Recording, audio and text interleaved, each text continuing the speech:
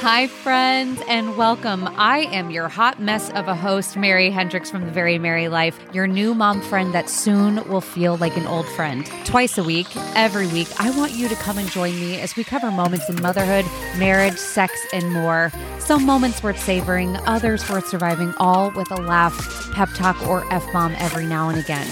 I want you to come as you are, but leave the sugarcoating behind because, guys, we know how sweet it already is. So what do you say? Up for picking some daisies? All right. Hello, guys. Welcome back to another episode. This is going to be a good one because I relate deeply to our guest, and I'm excited for you guys to see her. I'm excited for you guys to get to know her.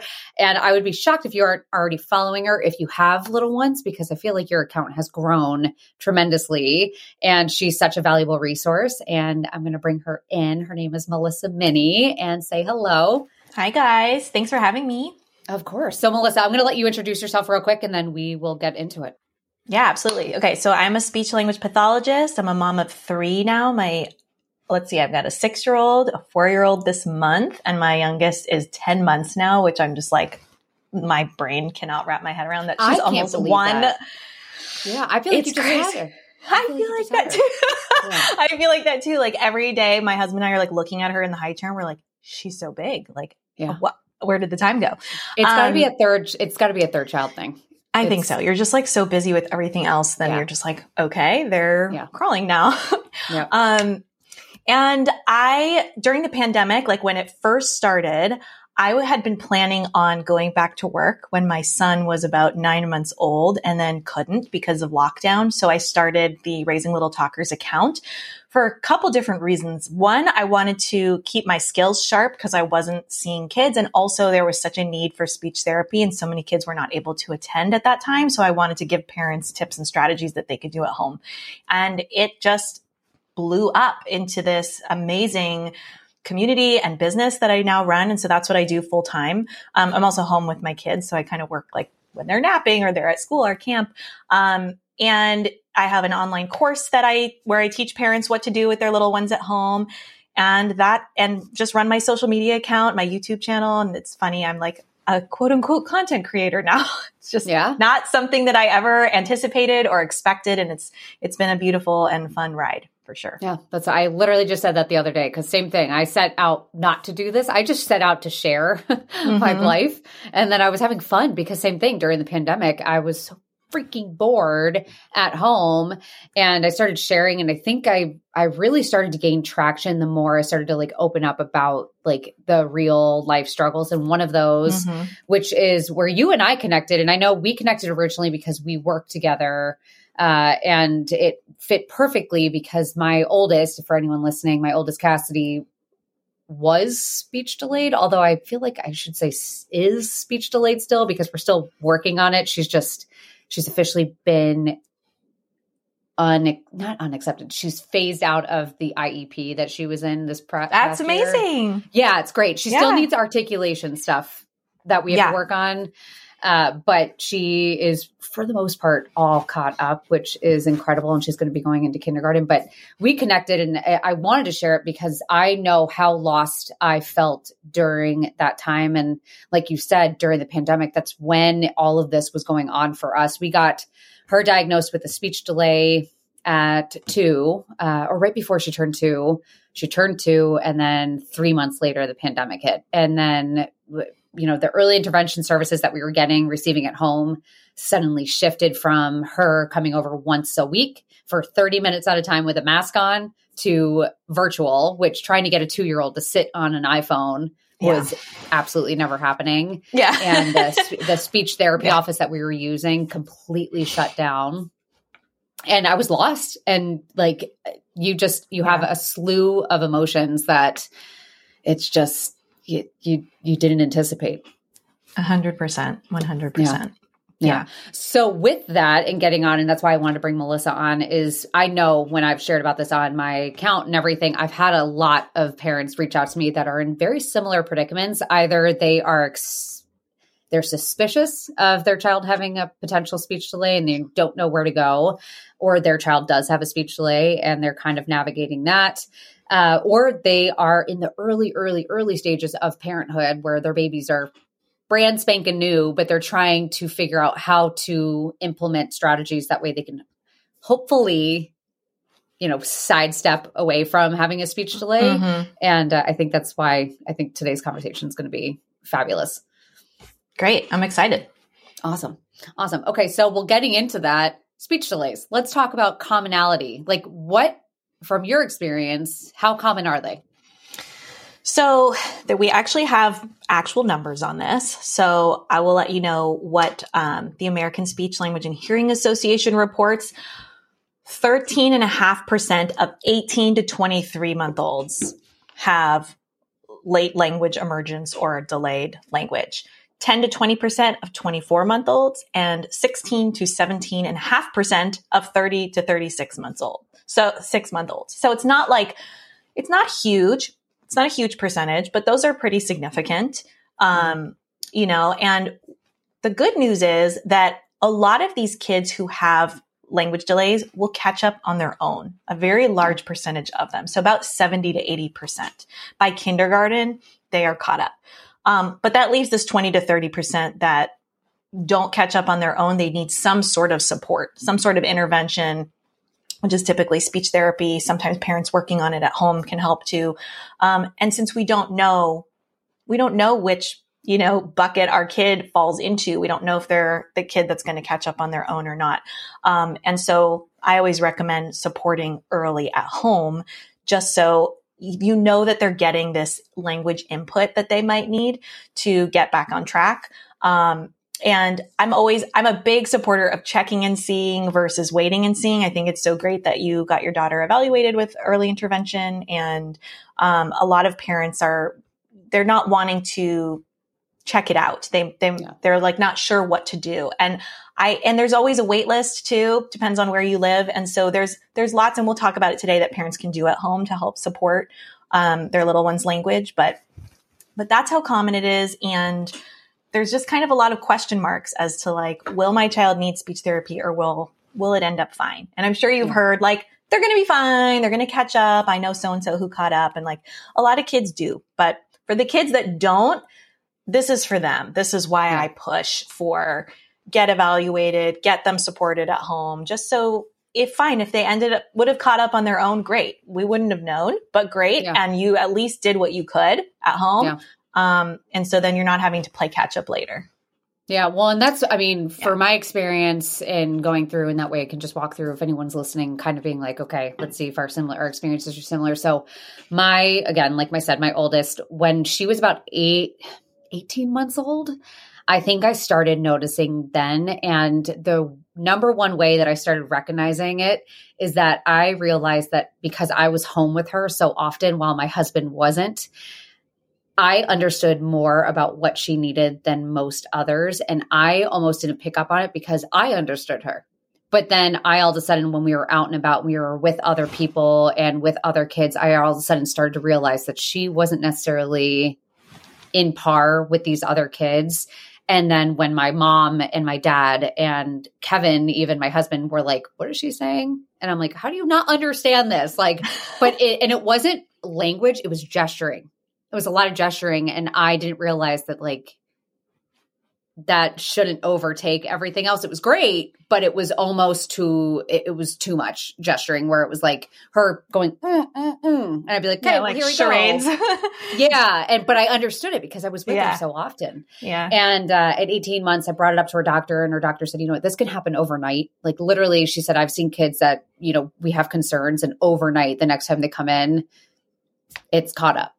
And I said, okay, let's wait. And as we got closer to her birthday's in December, I believe it was October. So the 2 months before she turned 2, I knew that something was up. I was like, she's just not there. We had just had another baby, and it was getting frustrated at times, and just there was so much going on. And I was like, I'm just going to call an evaluation. And I had a friend of mine, thankfully, that was going through something similar. And she said, you don't have to go to your pediatrician. You can literally call and just make an evaluation. It doesn't hurt. Can refer your own kid. Yeah. And I don't think I even had to pay for it. They literally just came and did it. And I remember the best thing she said to me was, the worst case scenario is that you get almost free services for the most part. And she said, that's not a bad thing. And I think it was a pride aspect at first. And sure enough, she got diagnosed with a delay, and it was so helpful. I think the thing that parents don't realize, I know for me at least, is it's not like they're coming in and then taking over your kids the rest of the time. You're only getting them. For us, it was only once a week for 30 minutes. And then the rest was all us. So it was kind of, it was teaching us how to go forward. And it was so nice. Yeah. A great therapist will train the parents because like you said, you're with your child the most. So, 30 minutes once a week is not going to make a difference. But if you're carrying over the strategies that they teach, then that's where the magic happens. Yeah. Well, and then going through just, the causes, what have they found any causes as to why this is? So there are some higher risk factors that make it more likely that a child has a language delay. Gender, boys are higher risk than girls. Having a low birth weight or being born premature before 37 weeks. Having a family history of language and learning difficulties. There's a genetic component to some language and speech issues. So there's nothing direct that we know unless it's secondary to another diagnosis. For example, we know, children with Down syndrome or autistic kids tend to have speech and language differences as they are developing. And so if you know that there's another diagnosis, then you might have that more certainly than if there's nothing else going on. But yeah, it's very difficult to pinpoint cause, which we'll talk about too when we talk about the pandemic and delays, but those would be the biggest risk factors. Yeah. Currently. I had a mom I went out with my husband on a date night, and we met a mom, and we were talking and everything, and we were kind of getting into conversation as to what she does. And the conversation spiraled to a point where she had said, I worked and I work out of the home, and I have such tremendous guilt over working and stuff like that. And the guilt was added because her son ended up being diagnosed with a speech delay, and she's working through it right now. So her thing, and what she was talking to me, and I hadn't even brought up my history yet. And she was just saying, she's like, I have such guilt because I'm afraid that me not being home was the reason why this delay happened. And immediately once she said that, I looked at her and I said, I'm a stay-at-home mom. I was home with her literally 24/7. Talking to her 24/7, and she still ended up with a speech delay. I know speech therapists who have kids with speech delays. Yeah. They're doing all the things. It literally is. And it's just the way I view it, and that makes me feel better at least. And my daughter doesn't have autism or anything like that has been compounded on top of this, but I know for us, the way I think of it is I struggled with math my entire life. I've always struggled with math.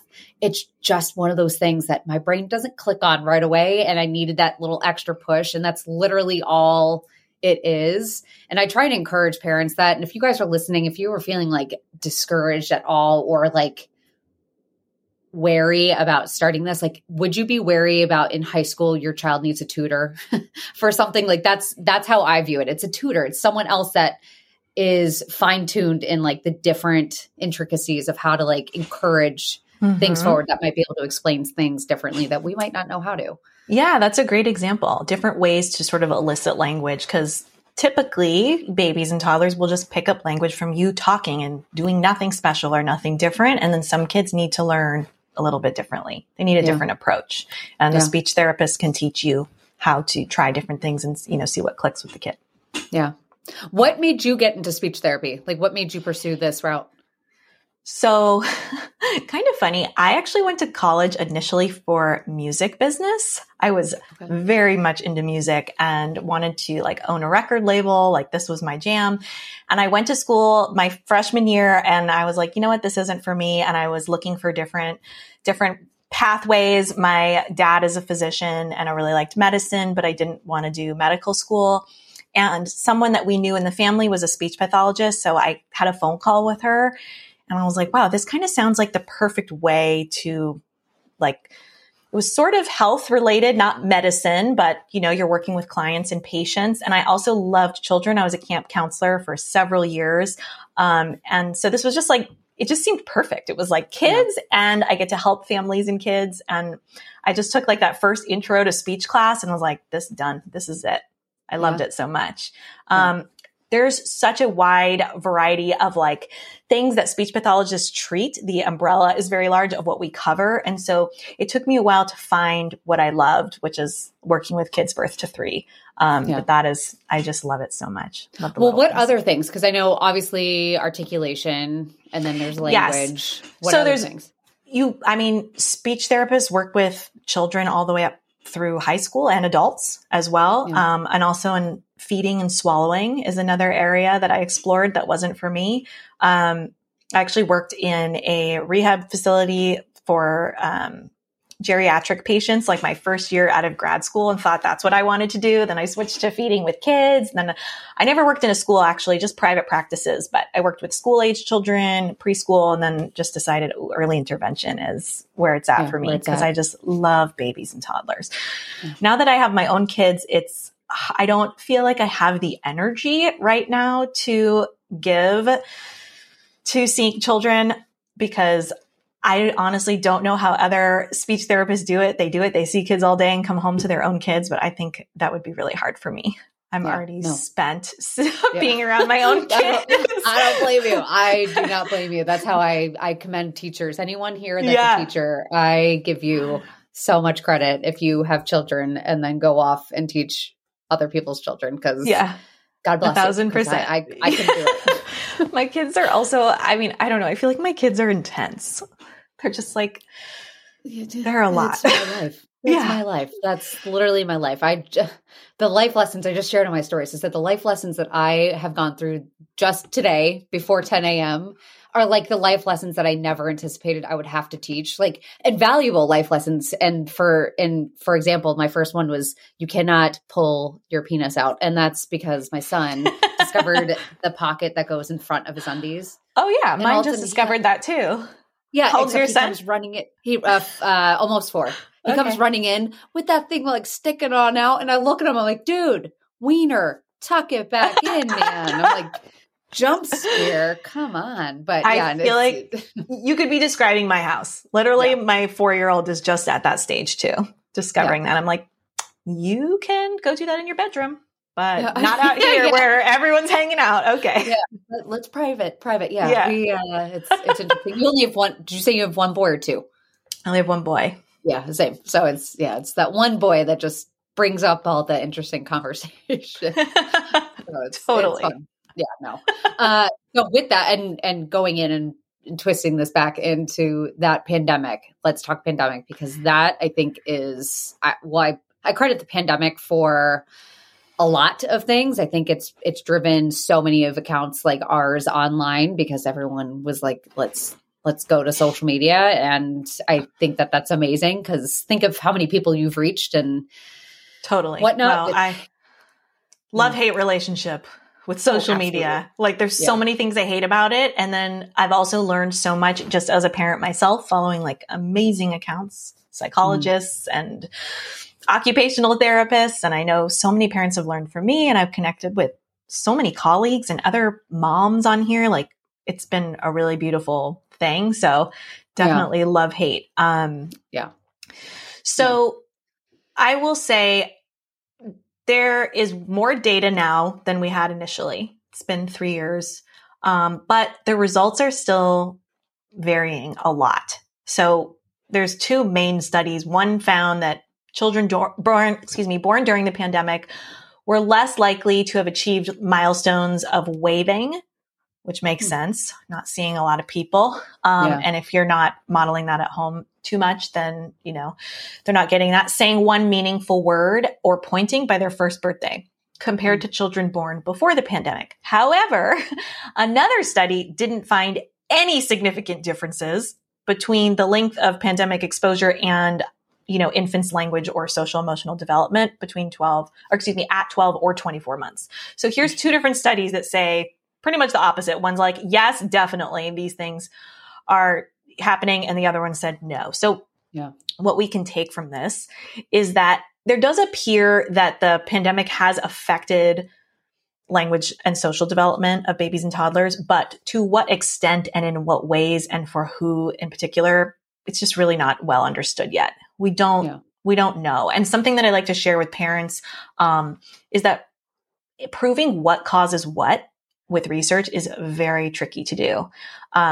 Just in general, in research, proving causation is hard, but especially with the pandemic, which affected every single area of our lives, it's pretty impossible to kind of tease out like one thing that caused language, like specifically, without knowing, well, what about all the other areas that were affected, right? So to claim that X caused Y is going to be a huge oversimplification of a very complex situation and relationship. So to parents listening, like really be wary when you read or hear in the media of a strong conclusion or extreme claim, because all studies have strengths and weaknesses and limitations, and there's usually way more nuance than is discussed in like a clickbaity post or a news article. I remember a couple months ago, there was something going around that was like very strongly claiming like, you know, the pandemic has caused this, this, and this. And it's like, we don't really know. We can't say that with confidence. It's hard because everyone responded differently to the pandemic. Everyone is in a different area. Everyone's state did something different with the pandemic. Totally. All practices did something different with the pandemic. People had different resources. So it's hard to pinpoint what the hell happened. Like what exactly was the key takeaway? And then obviously all the other factors that could be in there as well. And it's just, was it the pandemic or was it your stress? Like, can you, there's so many things that go with it. I don't know if anything switched, but I remember, didn't they change the development delays or like the delay schedule of things? Yeah. So the milestones were changed, but it was actually unrelated to the pandemic. Okay. They put those changes into effect, suggested the changes before the pandemic. And it just took so long for them to actually get like approved and changed. Yeah, because that came out during the pandemic, and then so everyone was like, "See, they're dumbing everything down because the kids." Yeah, it's not. Yeah. That was not the case. So that's a perfect example of like the media putting stuff out there and saying, you know, this is because so many kids are behind. So now like the milestones are being changed, and it's like, well, they're not really. That's what I thought. Yes, good. You know what? So many speech pathologists and occupational therapists and physical therapists were really upset by the changes because they didn't really consult with anybody in our field, and some of the changes we don't agree with. Yeah. So, and like I know for physical therapists, they just like completely like took off crawling as a milestone, and physical therapists are like, crawling's really important, actually. You can't just, so I wouldn't just go by the CDC alone, but I like to tell parents, you know, Mayo Clinic and pathways.org are two really great resources as well. And I kind of say, look at a couple different places and don't just only put all your eggs in the CDC basket. The World Health Organization also has some good resources too. Yeah, that's good to know. Only because I saw that, and I remember when it came out, and I was like, why would they get rid of certain stuff? And I was like, some of that stuff is so important for just, I mean, it might not. I've known plenty of kids, like let's take crawling, for example, that don't crawl and they just immediately go to pulling to standing. And some kids are just crazy and they shoot right on up. But for some people, that is an important thing where if you notice that your kid is not crawling, they might just be like, oh, it's fine. It says it's not important. I'm not going to stress. And then it could be a big deal. Right. So, it's not being explained, I think, enough. Like my son haven't actually had a gross motor delay when he was younger, and he wasn't sitting up or like crawling when he was supposed to. And I noticed actually from Instagram, like seeing other kids, and was like, what? That kid's the same age as him? Oh my gosh. He's not even pulling up or like doing any of this stuff.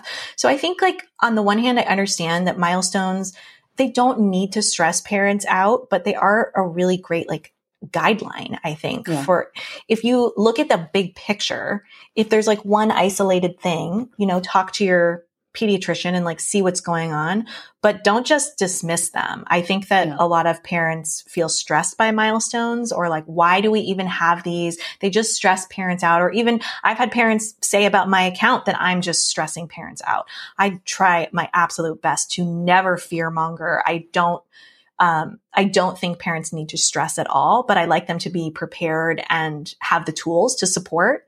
I like parents to just take action, instead of sitting there and stewing and worry. Cause for me as a parent, that's really empowering. When I was worried about my son, like knowing what to do and doing it helped me feel less anxious actually. So, milestones serve a purpose. They're not like set in stone. There is some variability among children, but look at it as a big picture and how your child is developing, and look over it with a professional too. If you're worried and you have a concern, talk to someone who understands child development as a whole and can say, this could be concerning, or you know what, your child's doing X, Y, Z. And so this little thing is not concerning to me, No, and I agree. I've never seen your page and like stressed out by it. I think as a parent, we're going to stress ourselves out regardless. Your content's not going to do it. I think it's exactly that. I think it's great to have resources like your page. Even I say now, because Miss Rachel wasn't a thing when I had Cassidy, my daughter. Mm-hmm. And I always tell parents, I'm like, I know it's screen time, but I'm like, Miss Rachel is fabulous. And I said, and I know she's annoying, but I said, watch her, because the things that she's doing are actually incredibly valuable pieces of information for you as a parent. And I said, I wish I had that. It's not to stress you out and make you think that something's off. It's that way you know what to do in that situation, because it is a really sucky feeling when you feel like you are never going to get there. You feel like your child will never get anywhere, and every thought is going to go through your head, every thought, and you're going to blame yourself. And you're going to blame everyone else. And you feel helpless. Yeah. I really do. Really deep feeling of like helplessness of like, I am a speech pathologist. I know a lot about speech and language, but I didn't know really anything about gross motor development or how to support him. And we ended up getting physical therapy, and like the stuff I learned was so stupid simple. I was like just shocked that I didn't know that I should be doing that with him, or that could help support him better. But I will say for everybody that parents do not cause delays. Like in extreme cases of abuse and neglect, yes, that can happen. But for like the average parent doing their best, your child's delay is not your fault. And there are things we can do to help support them, but we are definitely not the cause. So I got to let go of that guilt. Well, I remember, so like I said, I brought up the working mom that brought up her concern, but I also remember when Cassidy was I think she might have been recently diagnosed with a speech delay. I can't remember, but I remember us being out and she tried communicating. There was someone else with us, or not someone else watching, like us around. And she brought something up about Cassidy, and I ended up explaining to her that she was speech delayed of some sort. And she brought up something I think it was about her grandson who's bilingual. And she said that she believes her grandson is speech delayed, but she was wondering if it was because he spoke 2 languages. And I don't think that's true. Is that not true? It's not true. It's one of those common myths that I actually just responded to somebody's comment this morning that I'm so glad I saw it, because I miss a lot. And it was just, parents come to these conclusions because they hear it from family members, or they read about it online, or just they kind of deduce that that's the case, even though there's nothing backing it up. But one of them is that learning 2 languages is going to confuse children. It does not confuse children.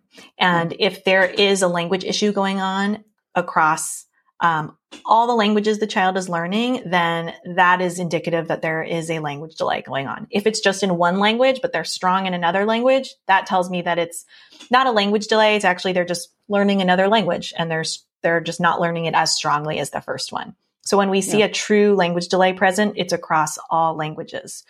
Okay.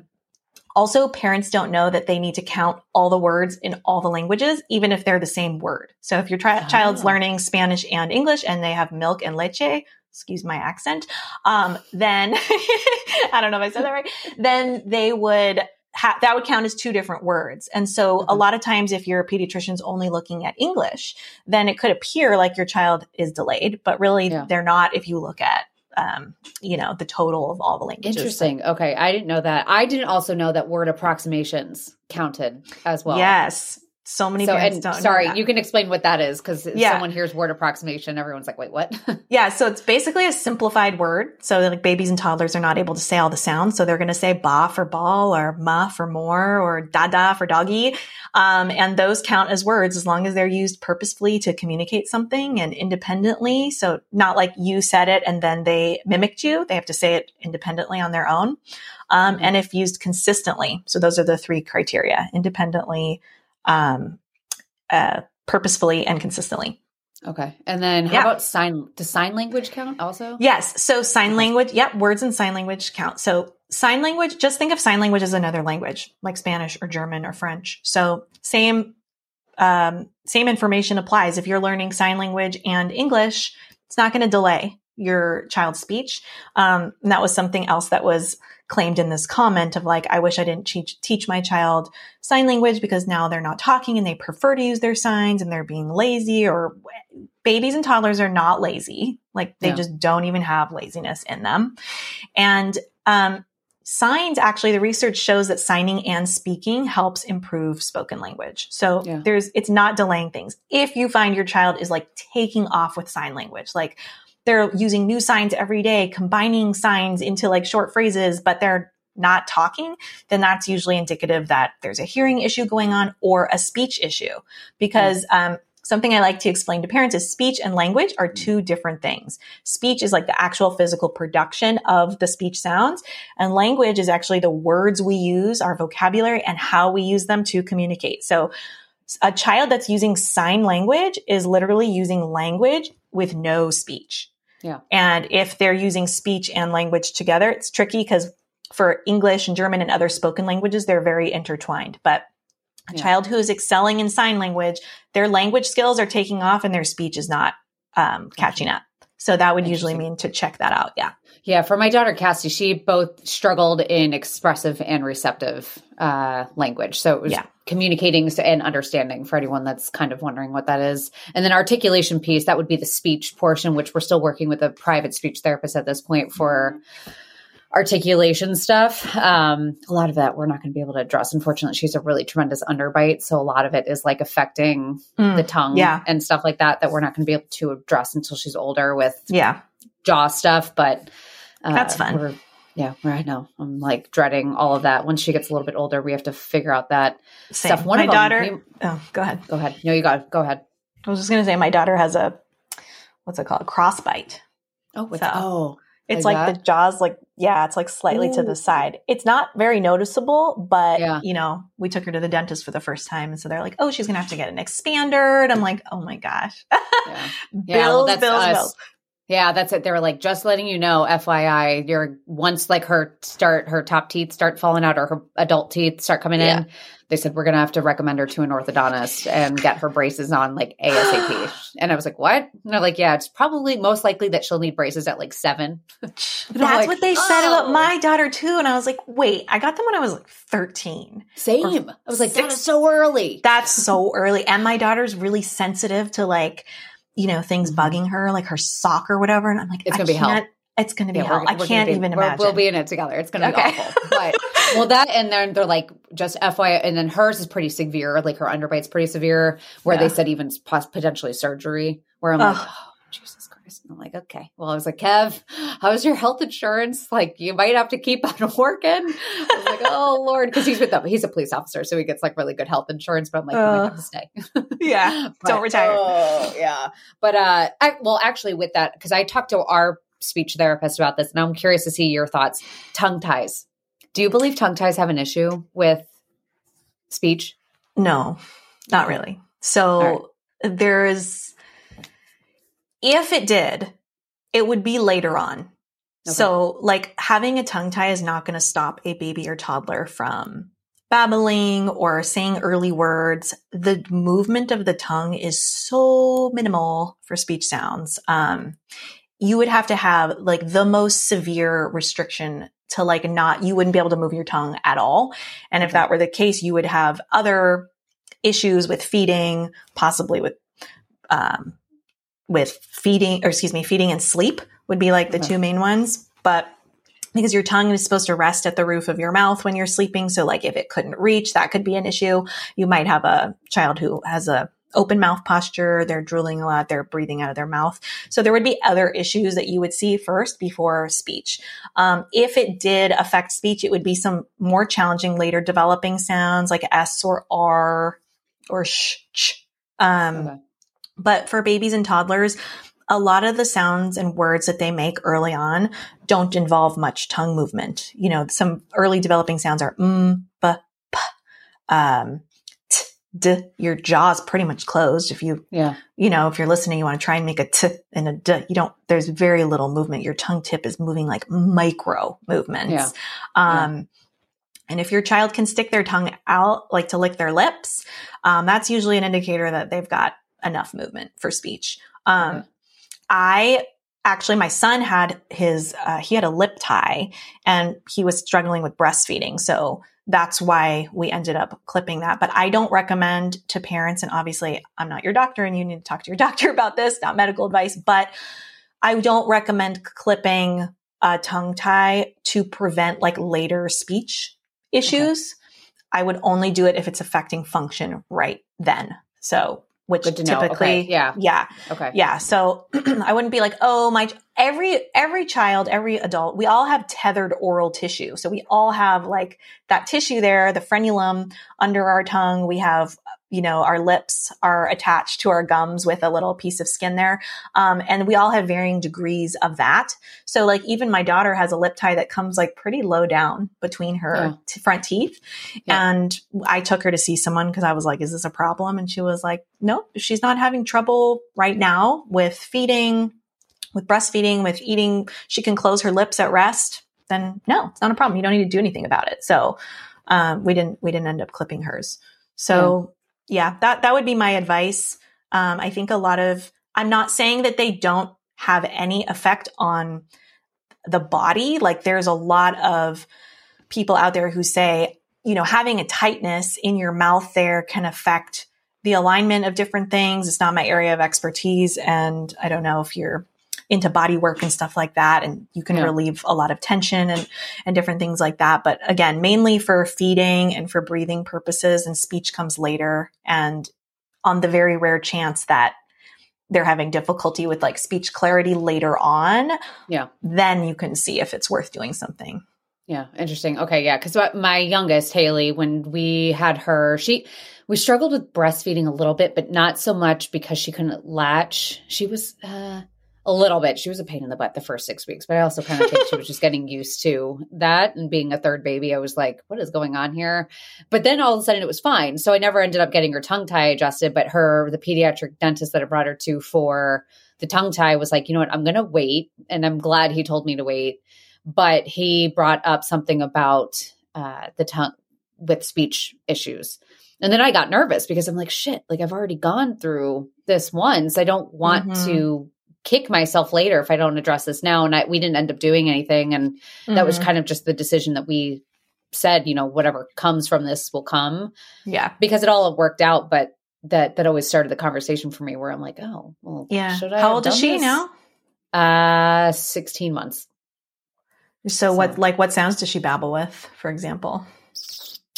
She's just learned baby recently. So she likes to say baby, dada. She'll say mama on a rare occasion. She knows how to say it. She just doesn't. Yeah. What else does she say? Of course.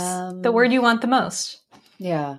But so that's great. So she says a duh sound. So that's indicating that she's able to move her tongue tip enough to like get up to the top for the duh sound. So it's really these sounds that might be impacted, maybe small chance later. You wouldn't even know right now because like most little kids are not saying them perfectly or correctly anyway, like an R, for example. So I think that was the right choice to wait because. Yeah, I definitely watch her a little bit. Like I said to my mom the other day, I was like, sometimes I watch and I'm like, I think because of my first having a speech delay, I get a little bit, like I watch a little bit more closely to see if it's going to happen again. My son, my second, completely different kid. Like he got things right away. I think by 1 year old, he was saying like words like fish and just random things that made no sense. And it was completely different. But I will say this, and I don't know if there's any truth to it, but I remember Cassidy, my oldest, she had incredibly strong fine motor skills. Like all of her gross motor skills, fine motor skills were superior. Her language, not. And I remember someone said that sometimes they find that there's I don't know if that's true. There's a juxtaposition between one being stronger than the other. And then my son had really strong language and his gross motor skills. He is like the clumsiest child I've ever met in my entire life. We hear a lot of anecdotes like that. The research actually shows that kids who have like strong gross motor, who are more mobile, tend to have better language because what the study discovered is that kids who move around more, who are either crawling or walking more, they are getting more and different language input from their parents. They're able to like point out more things because they're moving around as their parents are labeling more things. And parents are also using more action words because they're moving. So the input that they're getting is a little bit different. And so there's no research to indicate that like if you're a late talker, you're going to be an early walker, or if you're an early walker, you're a late talker, or anything like that. Because I know that's like a phrase that we see a lot. Yeah, I think that's what everyone kept telling me. I was like, oh, that's true. I think it may have happened that way. Yeah, totally. I have a post about this, and I'm like, share like your experience in the comments, and it's like every possible scenario you could imagine is listed there. Late talker, late walker, early talker, late, whatever, every combo. So there's no pattern that's happening across all children that we're seeing. But really, I would say to parents, like if your child is an early walker, but they are late to talk or they're not meeting milestones, like don't chalk it up to that. Like don't, or like even the boy, there's a, myth that's like, oh, boys talk later than girls. Well, they actually don't really. I mean, they're like a little bit behind, maybe by a couple months, but that's actually taken into account when we create milestones. So being a boy is not a reason for a child to have a delay, for example. So my advice is always, if you're concerned about it, check it out. Don't be like, well, they're an early walker, so they're fine. Or they're a boy, so that's expected. They're going to be fine. Because actually, a boy who's late to talk, since we mentioned before, that's a high risk factor for language delay. I would say, actually, why not seek out support now and make sure you have everything in place? Yeah. Why not? It doesn't hurt. That's the thing. If anyone here is listening, and again, I think that's the biggest thing that it's a pride aspect. I think it's a huge pride aspect. I also think that guilt factor is there where, I think a lot of us guilt ourselves that we did something wrong if our child is delayed in some manner, because we kind of look at ourselves, especially when it's so early on, where I think a lot of parents hesitate in asking for help in this area because we're afraid that someone's going to blame us. Someone's going to blame us for something. And it's not like it really isn't. So please, if you're listening and you are at all worried about that, it really is not that big of a deal. And you will find how common it is. Like, I feel like I've discovered more and more how common someone is getting help for something. Totally. for something. There's something that most children are going to get help for at some point in their life. And yours might just need it for kicking off their language. It's no big deal. And if you are in the United States, you can just Google early intervention and the name of your state, and a website should pop up and has listed out by state, like who you can contact. And you can just say, I want to refer my child for an evaluation. And again, you don't need a doctor prescription. I believe it's all, is that statewide? Is that nationwide? It should be nationwide that you don't need a referral. Okay. Yeah. Double check that, everyone. But I'm pretty sure that's how it was for us. I just literally called, and it was like one organization that was linked with early intervention. And I just called and I explained the situation. They put someone in contact with me, and I think they were out at my house like 2 weeks later, and they came to us, and it was so much fun. The kid doesn't feel like, your kids won't feel scared. They're not going to come in and make it seem like it's all scary. They're coming in, and your kids during speech therapy, if that's the route that you pursue, it's fun for them. Yeah. They're playing the entire time. You're just, you're going to go and be like, you're going to see this in action and be like, wait, this is it. It's not anything crazy. You're going to learn more from it. Than kids. A lot of parents are like, they're just playing with my kid. Like, how is this speech therapy? But when you think about how children learn, they learn through play. So it's only natural that if we're trying to teach them a new skill, we're going to do it through play. Older kids, it could be more like table activities and flashcards and you're like drilling. But for the younger ones, it's all play based. And we're, incorporating our strategies into play, and we're probing and seeing, what can they do? How much cueing or prompting do we need for them to do the skill? And then pulling it back to see how far they can go independently before they need our support. So there's a lot going on. It's not just playing. But yeah, we use that as the vehicle to teach, what they need to know. I think that was the biggest thing that I picked up on that I didn't realize I wasn't doing as often was the waiting between like initiating a response, almost like I needed to wait a little bit longer. And I think that, like, again, no one creates their child's speech delay, but you just learn different techniques of being like, oh, wait, hold on. Let me just slow myself and like reframe things, or just the way that you put things into a sentence for your child is going to be different. But I know for me, like just waiting and being like, what, up, like, or right now my daughter's saying like, she'll just go like this for me to pick her up, and I'll say up, and I'll wait and see if she repeats it back, and if she doesn't, then I'll pick her up and say up and just keep doing that.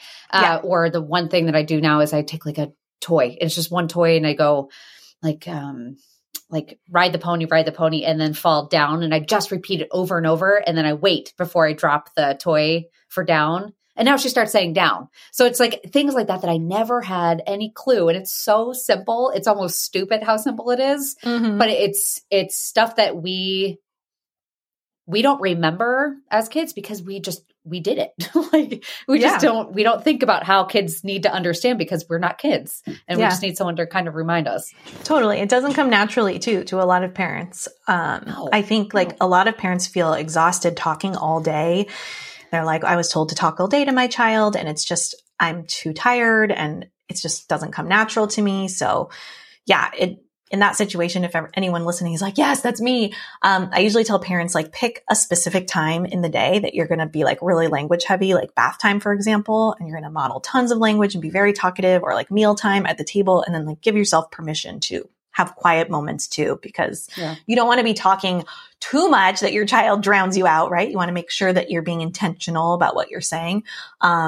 But yeah, that can help. And then also putting Post-its around to remind you if that's not something that comes naturally to you can be really helpful to kind of jumpstart like, oh yeah, I should be talking right now. Yeah. No. Well, and then I'm sure a myth would be screen time. What have you heard about screen time with speech delays? So it doesn't cause, again, that causation is really difficult to determine. For a child who is having difficulties, less screen time is recommended. But the issue is that it's a trade-off. If you're giving your child screen time, it's taking away from a face-to-face interaction with a caregiver who could be modeling language for you, and having that experience that's language rich. So it's really, I'm trying to think of what that word is. I'm like blanking on it. Okay, forget that one. I'm not even going to think of the word. But yeah, it's like you're making a choice and I'm going to think of this right after our call. It'll come. It's going to come to me. But anyway, the main thing is that you don't want to be giving screen time too much, because then your child is missing out on these other opportunities for language development. So that's the biggest issue. So obviously we all need to use screen time to some degree for our sanity, because we got to get stuff done, like no shame in that. Just know if your child does have a delay, that you really are going to want to balance that out with some really strong language boosting moments together, which, you might have learned in speech therapy, like what to do with your daughter so that, when she wasn't watching a screen, you knew that like during bath time, like you were giving her that stimulation that she needed.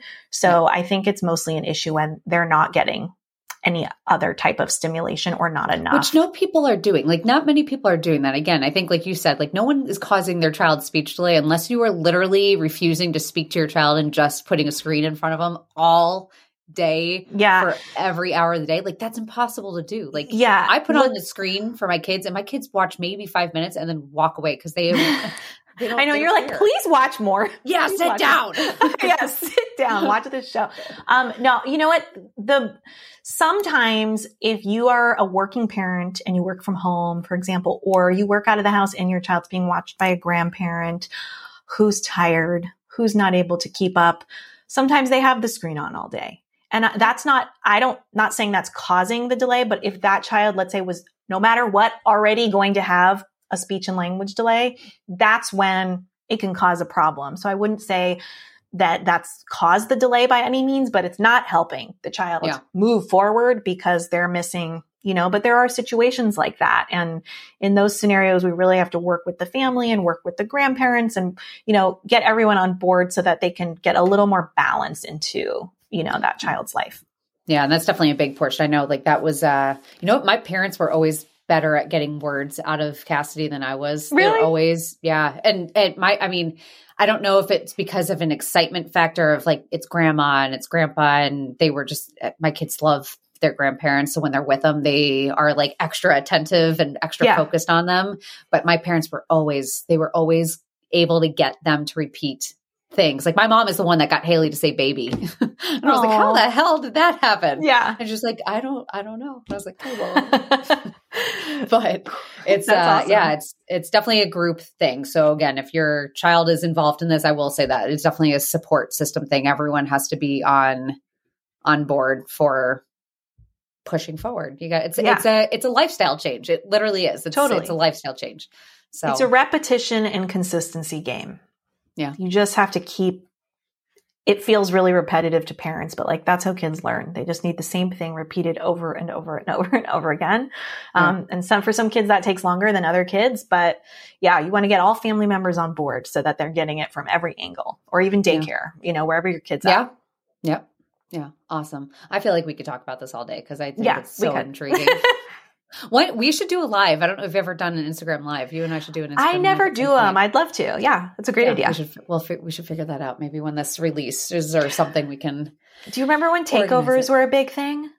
Like people, that was like the thing anymore. No, nobody does them anymore because now they do lives. I wonder is if it's a risk with having someone else log into your account. Probably. As I grew, I used to do them a lot, like in the beginning, and now I'm like would be terrified of giving someone my password. Same. I don't because I'm like nothing can happen to this account. This is my life. Yeah. No, even I have assistants, and they're like, do you want me to take your stuff and I can like post things for you? And I was like, no. I was like, I am the only one. I had someone message me and they're like, is it really you? And I was like, what do you mean? And she's like, is it you answering me or do you have someone answering for you? And I was like, it's literally me. I said, I have no one else on this account. No one will touch this account ever. Yeah. But no. The thought is scary. It is scary. It's awful. That's the love-hate relationship with social media. Yeah. Well, I'd love to do the live.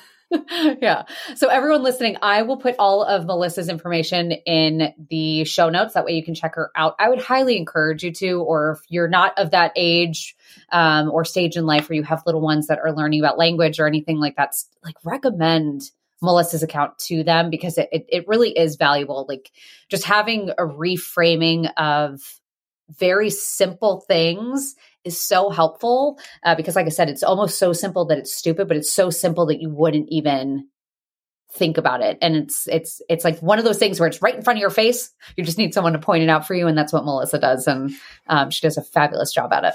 Oh, thank you. Of course. Thank you. Well, awesome. I will end this and then we'll chit chat off of this. Okay. Sounds good.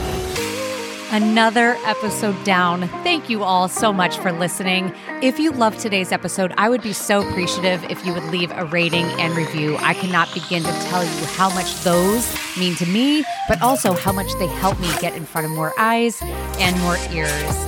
As always, be sure to check back every Tuesday and Friday for a new episode, whether it's an episode with me and my husband, me and Katie, or just another incredible, amazing guest. Stay tuned for more honest, real, raw chit-chat. And hey, do me a favor before you go.